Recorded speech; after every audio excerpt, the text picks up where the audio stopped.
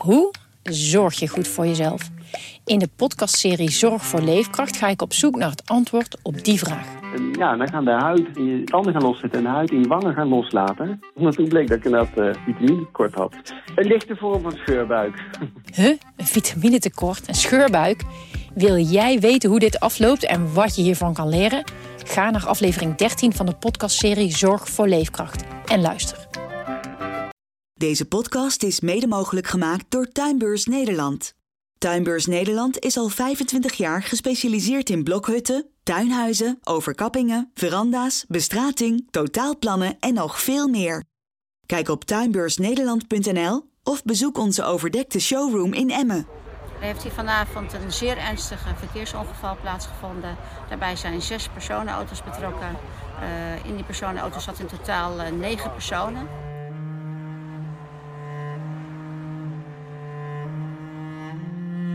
Bij het ongeluk gisteravond op de N34 bij Borger zijn een man van 24 uit Dalen, een 69-jarige vrouw en een 72-jarige man uit Assen verongelukt. En ook een 48-jarige man uit het Overijsselse Gramsbergen kwam om het leven. Het leek een aardbeving, bij wijze van spreken. Het waren overal brokstukken, overal stonden auto's. En er was één grote ravage. Er waren nog weinig mensen van de hulpverlening aanwezig. Op een gegeven moment komen dus de hulpverlening op gang. En het was hier een wirwar van hulpverleners.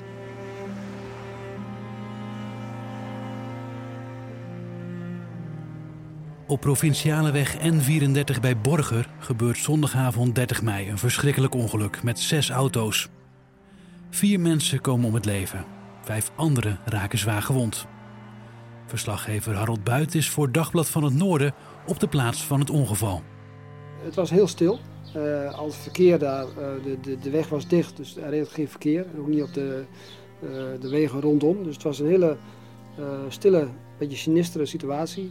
Dat kwam op mij wel redelijk onwerkelijk over. Je hoorde vogels fluiten. Dat een enorm contrast natuurlijk met het drama wat zich op de weg afgespeeld had. En verder, je ziet hulpdiensten bezig met hun werk. En wat natuurlijk verschrikkelijk moet zijn als je weet dat daar nog mensen in auto's zitten.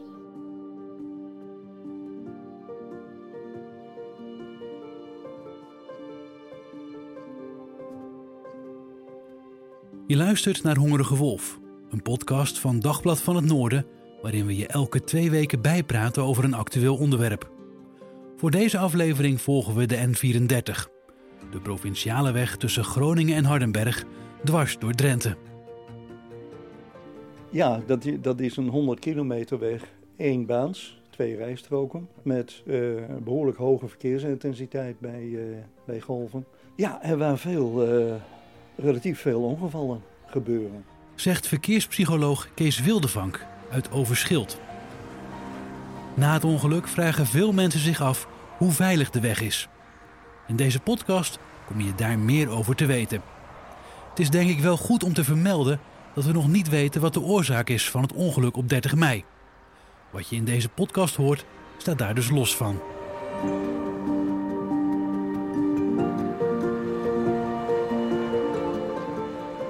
Als je het vergelijkt met andere soortgelijke wegen, dan gebeuren er meer ongevallen.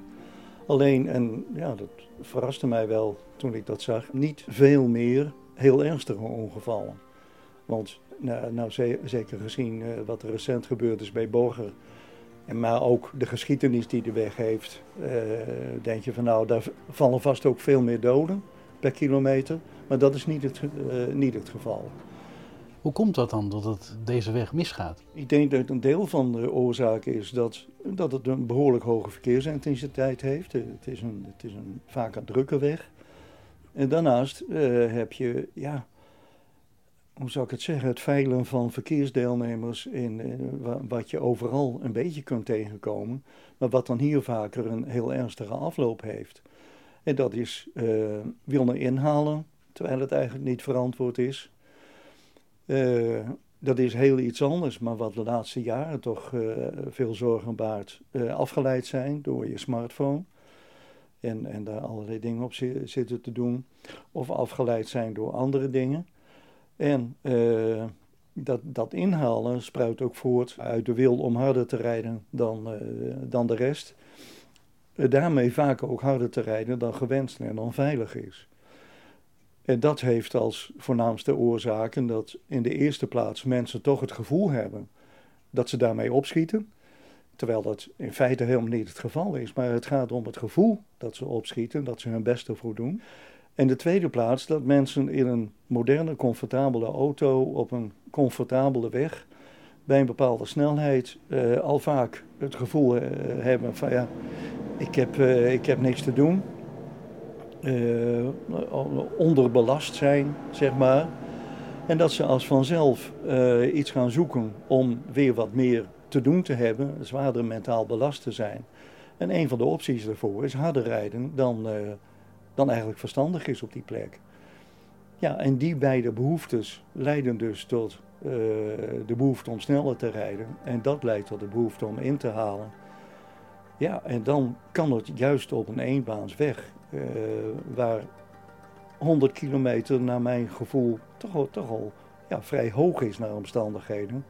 Ja, dan kan het heel erg misgaan. De N34 is in de jaren 50 en 60 aangelegd als rijksweg. Sinds 2007 is de weg eigendom van de provincies Drenthe en Overijssel. Drenthe heeft zich de afgelopen 15 jaar ingespannen om de weg veiliger te maken. Goedemiddag. Projectleider Marine Pasjes wil mij daar graag over vertellen. Sinds 2007 in die buurt ergens is de weg overgegaan van het Rijk naar de provincies. Ook een deel daarvan ligt in de provincie Overijssel. Hebben we afgesproken met het Rijk dat we de weg duurzaam veilig inrichten. En eigenlijk zegt dat zoveel, dat is een landelijk kader, maar dat zegt zoveel van ja, met elkaar afgesproken hoe zo'n 100 kilometer weg er eigenlijk moet uitzien. En dan hebben we met elkaar landelijk ook omschreven, er is best een dik boek voor en welke eisen die moet voldoen. Maar dat geldt dan vooral voor de gemiddelde automobilist, is dat het meest zichtbare dan ook. Dat zijn de essentiële wegherkenbaarheidskenmerken. Oh, die is mooi voor de Scrabble. Maar wat houdt dat nu precies in? Mooi moeilijk woord, maar het komt erop neer dat u eigenlijk aan de weg kunt zien wat u van de weg mag verwachten en wat de weg eigenlijk min of meer van u kan verwachten. Voorbeeld, die groene lijn die er middenin op de as staat, betekent 100 km per uur. Maar u weet ook dat op die weg geen trekkers rijden en ook geen fietsers. En u mag ook verwachten dat die ongelijkvloers is gemaakt. Dus alle aansluitingen, dus niet met rotondetjes of zo, maar is ongelijkvloers. U kunt gewoon veilig doorrijden. Dus wat hebben we ook sinds die tijd gedaan? Een aantal aansluitingen waren in der tijd ook al ongelijkvloers gemaakt. Rijkswaterstaat was daar in het verleden ook al mee bezig. Maar een heel aantal van die aansluitingen zijn aangepakt. Borger is dat vlak daarna ook gebeurd. En ik denk dat ook Gieten is in die tijd ook geweest vlak daarna. En zo zijn al die aansluitingen vervangen. Ja, wat kan daar nog in de toekomst bij komen om daar toch de veiligheid groter te maken? We zijn inmiddels ook bezig met een planstudie. En daar gaan we dus kijken van wat zou nou de beste oplossing zijn. En dan gaat het over het stuk vanaf de Frieslandroute, de N34, waar we zijn gebleven met de verdubbeling, tot aan de punt. Dus de rest eigenlijk van de N34. Want er spelen best een aantal dingen. De verkeersonveiligheid laat zeker te wensen over. Dus de wil om daar ook wat te willen doen is er ook zeker. En daarom zijn we die planstudie bezig, waar we eigenlijk 3 dingen voorop hebben gesteld met elkaar. En dat is de verkeersveiligheid. En dat geldt met name op de wegvakken. De doorstroming. En dat geldt met name voor verkeersplein Gieten. En we willen het openbaar vervoer verbeteren.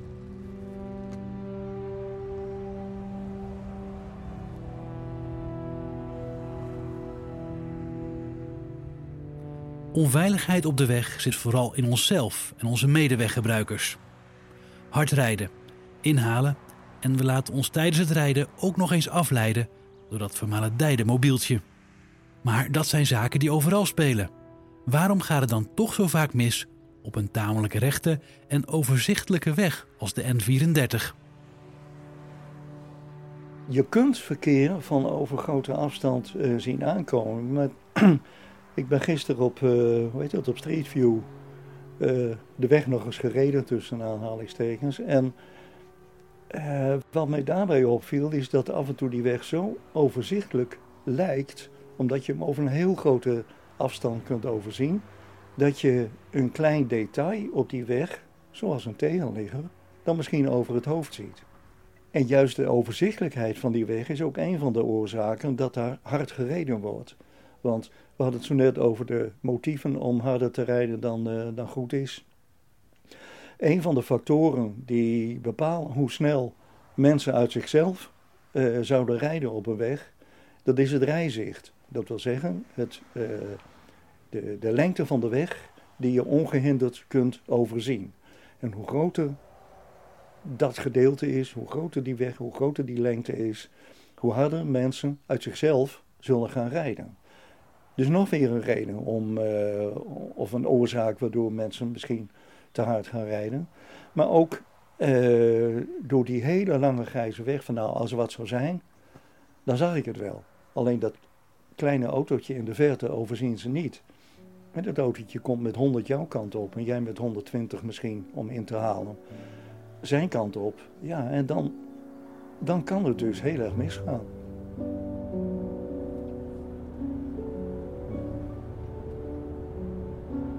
Donderdagochtend op de N34 bij Borger. Ik ben op weg naar Groningen en rijd achter een vrachtwagen. Het gaat allemaal niet erg snel.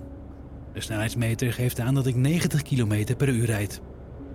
Achter mij doemt een Volkswagen Transporter op. Een zwarte bestelwagen die zo te zien haast heeft. Ongeduldig beweegt de bestuurder zijn bus van links naar rechts om te kijken of hij kan inhalen. Zodra hij een gaatje ziet tussen het tegemoetkomende verkeer, schiet hij langs me heen. Om vervolgens een plekje op te eisen tussen de auto's die voor me rijden. De Volkswagen herhaalt dit 5 keer tot hij pal achter de vrachtwagen rijdt.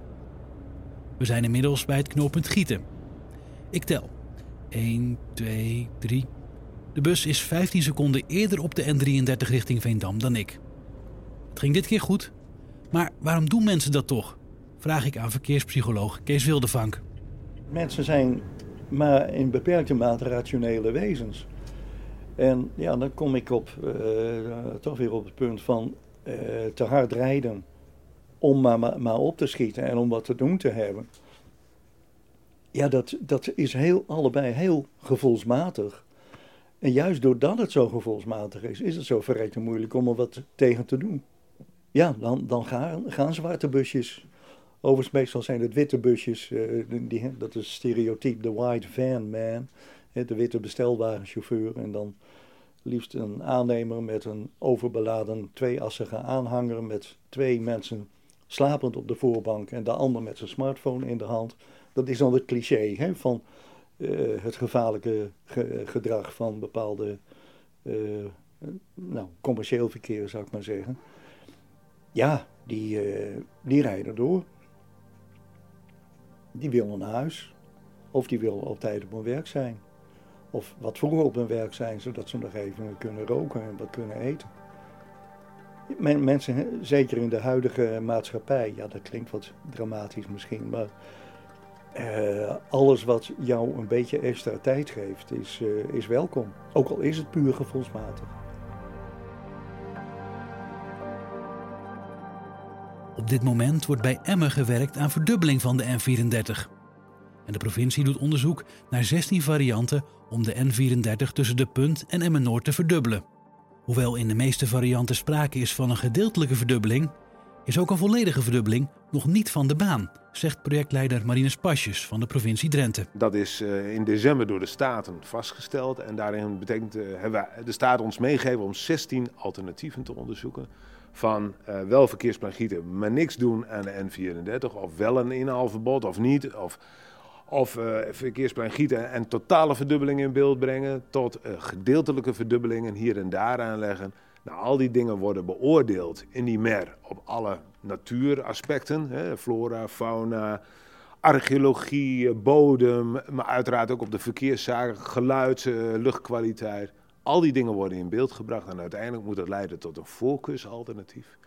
En we hopen die ergens rond de zomer volgend jaar te kunnen bepalen. En dat doen uiteraard GS en PS in samenwerking met de aanliggende gemeenten. Uiteraard, maar die zijn er ook allemaal bij betrokken. En dat kader, de voorkeursalternatief, wordt dan weer uitgewerkt in een ruimtelijk besluit over. Dan hebben we het allemaal ingewikkeld gemaakt met elkaar. En dat ruimtelijke besluit, een soort bestemmingsplan, we verwachten dat dat dan een jaar later ook ter inzage ligt.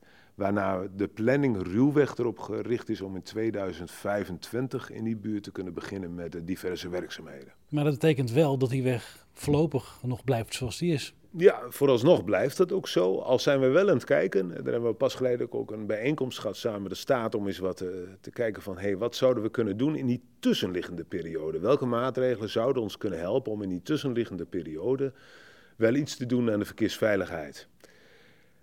In de onderzoeken hebben we wel al gezien dat de beste maatregelen, dan kom je in de buurt van wat wij voorstaan en wat we gaan onderzoeken met de MER. Maar allicht zijn er kleinere maatregelen die nou niet direct ontzettend veel geld kosten en dat allemaal weggegooid geld is als we wel wat gaan doen, maar die wel kunnen bijdragen aan de toename van de verkeersveiligheid in de tussenliggende periode. Waar moet ik dan aan denken? Ja, er zijn verschillende dingen voorbij gekomen. Maar een van de dingen zou bijvoorbeeld in overleg met justitie, politie kunnen gaan om extra handhaving dan met name in de afleidende sfeer. Want wij denken dat daar een heel groot probleem zit. Dat mensen wat anders aan het doen zijn dan eigenlijk hun rijtaak te vervullen. En daar heeft men tegenwoordig ook geautomatiseerde systemen voor. Die weliswaar net ontwikkeld zijn. Maar misschien dat we daar wat meer accent op kunnen leggen met elkaar. Dat de handhaving wat beter gaat. Of we kunnen juist, nou misschien moet het wel en zijn, dat we ook wat meer gaan doen aan voorlichtingen. U heeft gezien die mottenborden die nu staan, maar misschien moeten we het ook wel meer richten in. Nou ja, dat kwam onder andere in de enquête die pas geleden is gehouden over de N34. Dat het ook voor een deel misschien wel is dat veel mensen niet weten dat 100 eigenlijk de snelheid is en geen 80. Waardoor mensen juist zich gaan ergeren en gaan inhalen. Misschien moet u hier en daar het ook wel op attenderen. Probeert u dan ook vooral die 100 in ieder geval ook te rijden. En dat soort dingen zouden we ons ook op kunnen richten. Dit was Hongerige Wolf voor deze week. Over 2 weken zijn we er weer. Genoot je van deze aflevering? Laat dan een recensie achter in de podcast-app. Dan help je ons, zodat meer mensen de podcast kunnen vinden. Dit is een podcast van Dagblad van het Noorden en hij is mede mogelijk gemaakt door Tuinbeurs Nederland.